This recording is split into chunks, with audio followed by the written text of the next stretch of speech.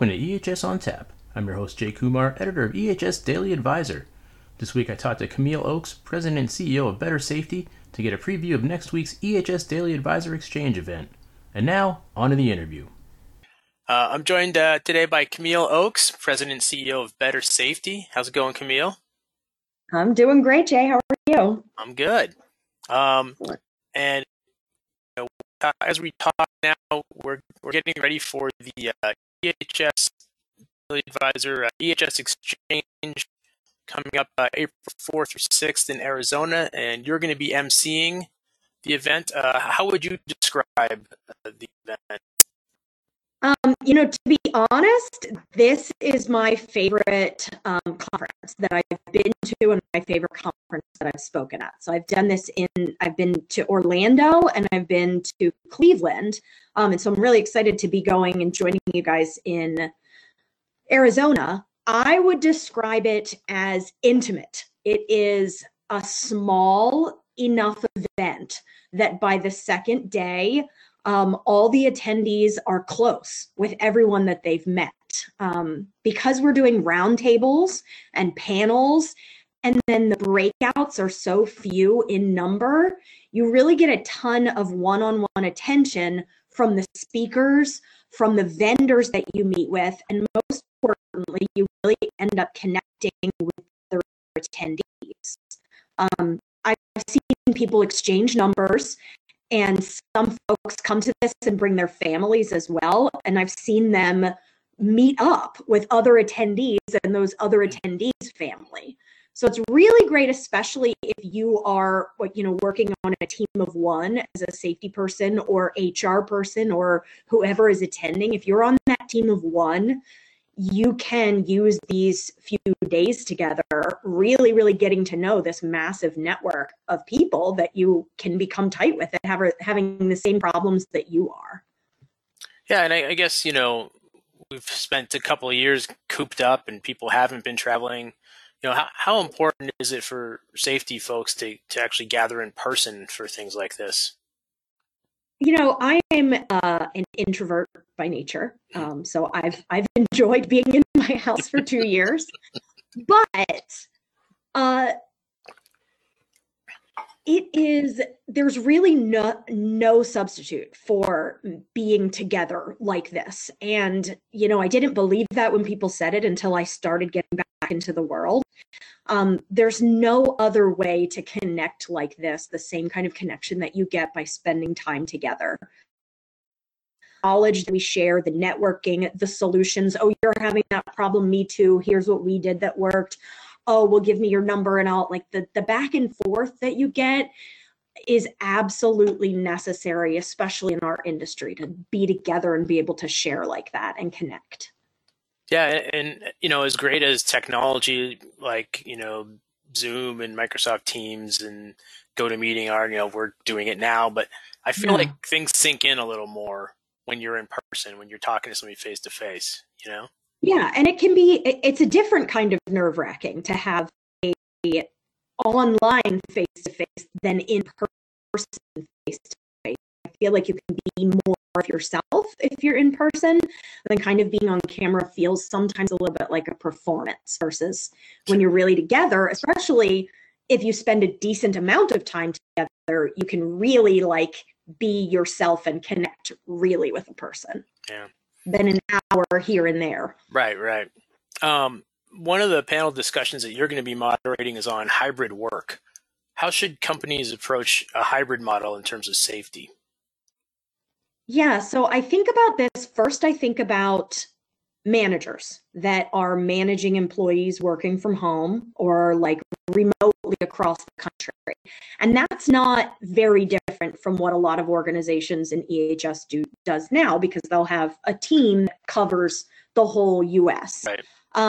But now that it's seeming to be a lot more permanent, we need to shift the focus more on home safety and also on the idea of teaching those people that we're not encountering in person all the time, teaching them to identify hazards. So not just at home, because if you're in EHS, you're going to be going to a manufacturing plant or a construction site or distribution center. You're going to be going eventually to where work is being done.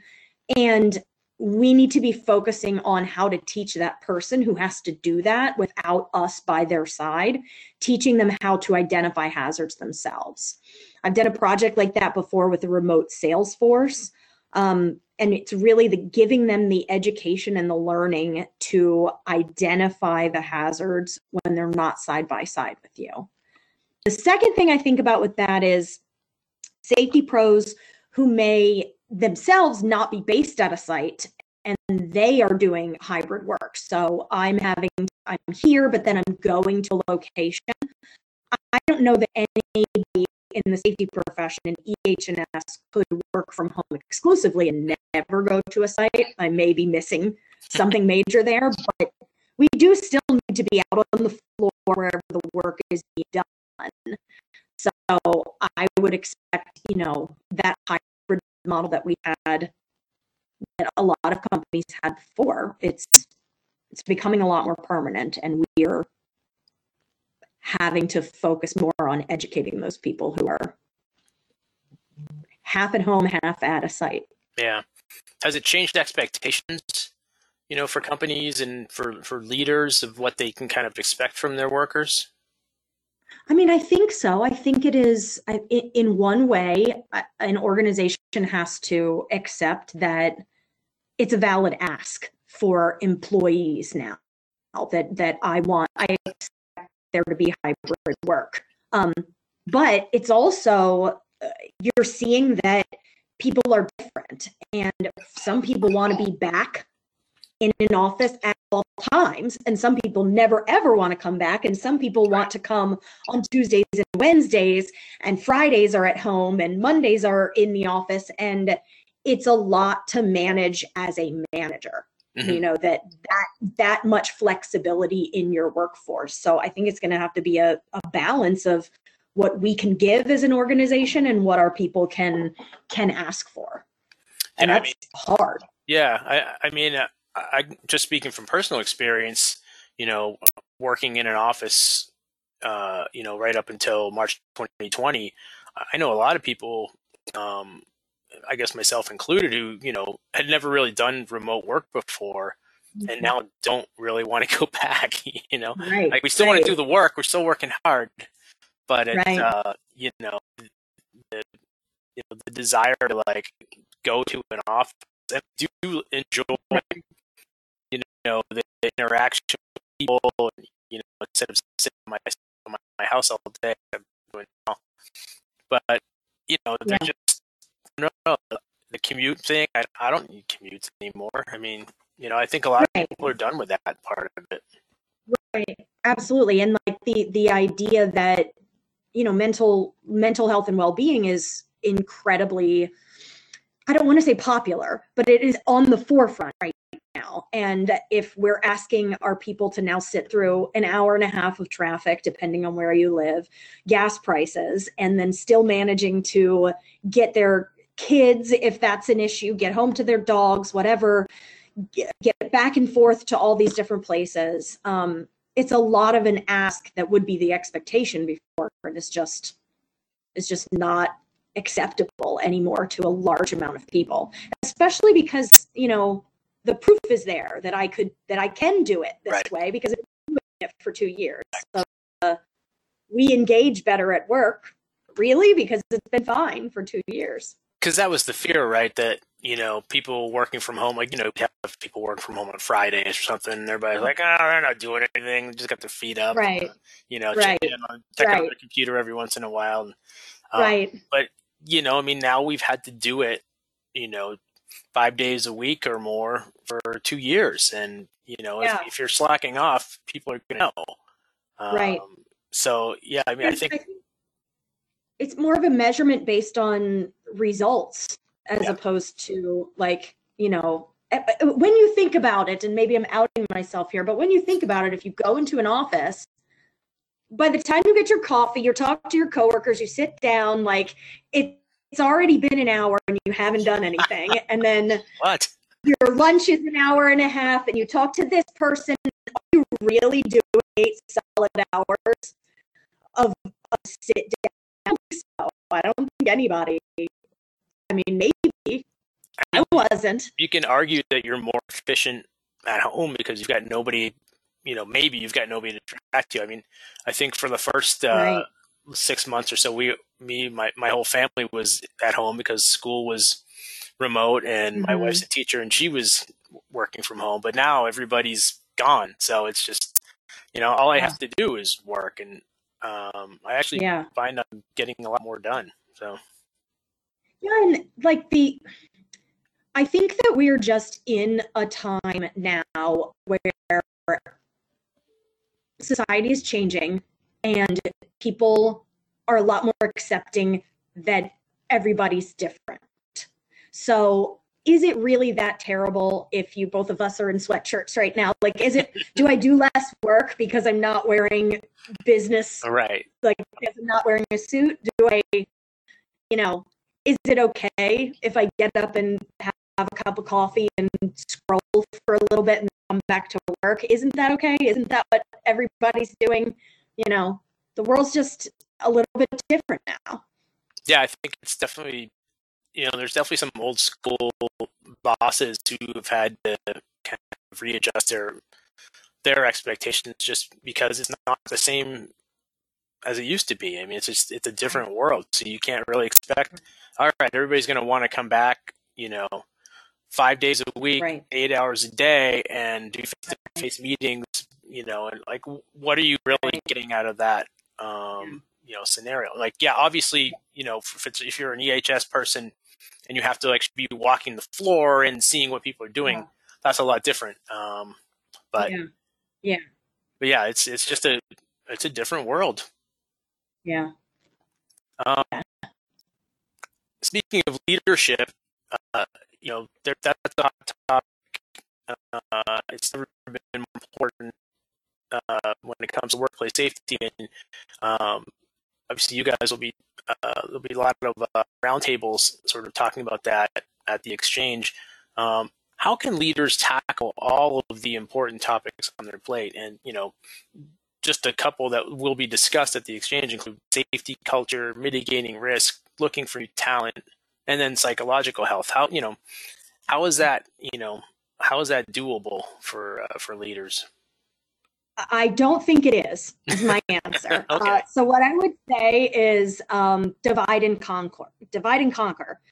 So we try in the EHS world to be generalists. And I know the Safety Justice League podcast just did a podcast about this, about like what does it mean to be a generalist, and is that the right way to do things? And I would say it's not.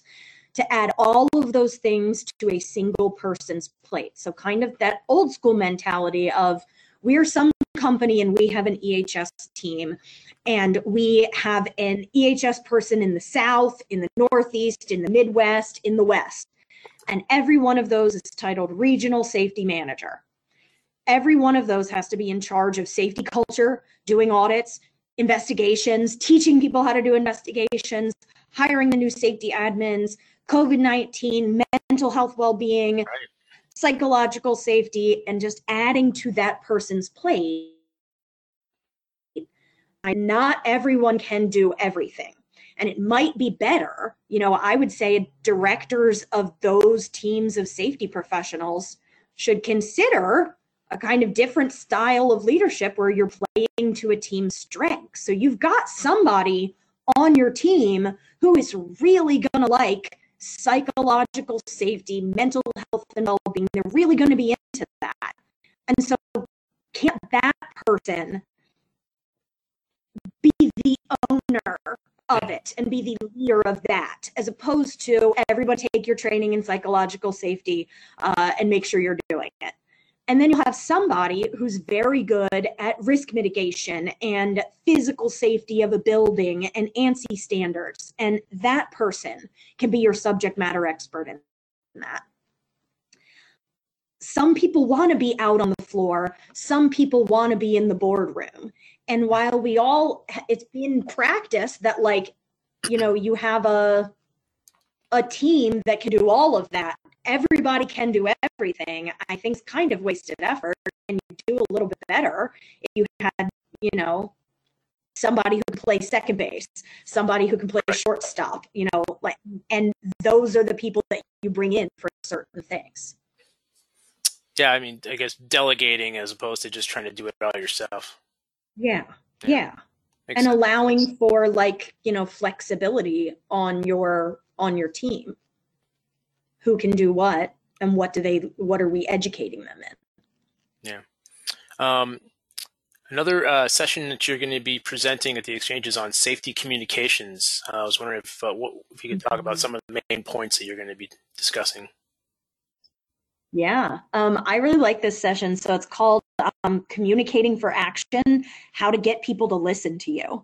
So, you know, if you've been in the EHS world, you've spent time where you're like, is anybody even listening? Like, I said it and they didn't do it. And they just don't want to be safe. They don't care about safety. And we make up all kinds of reasons.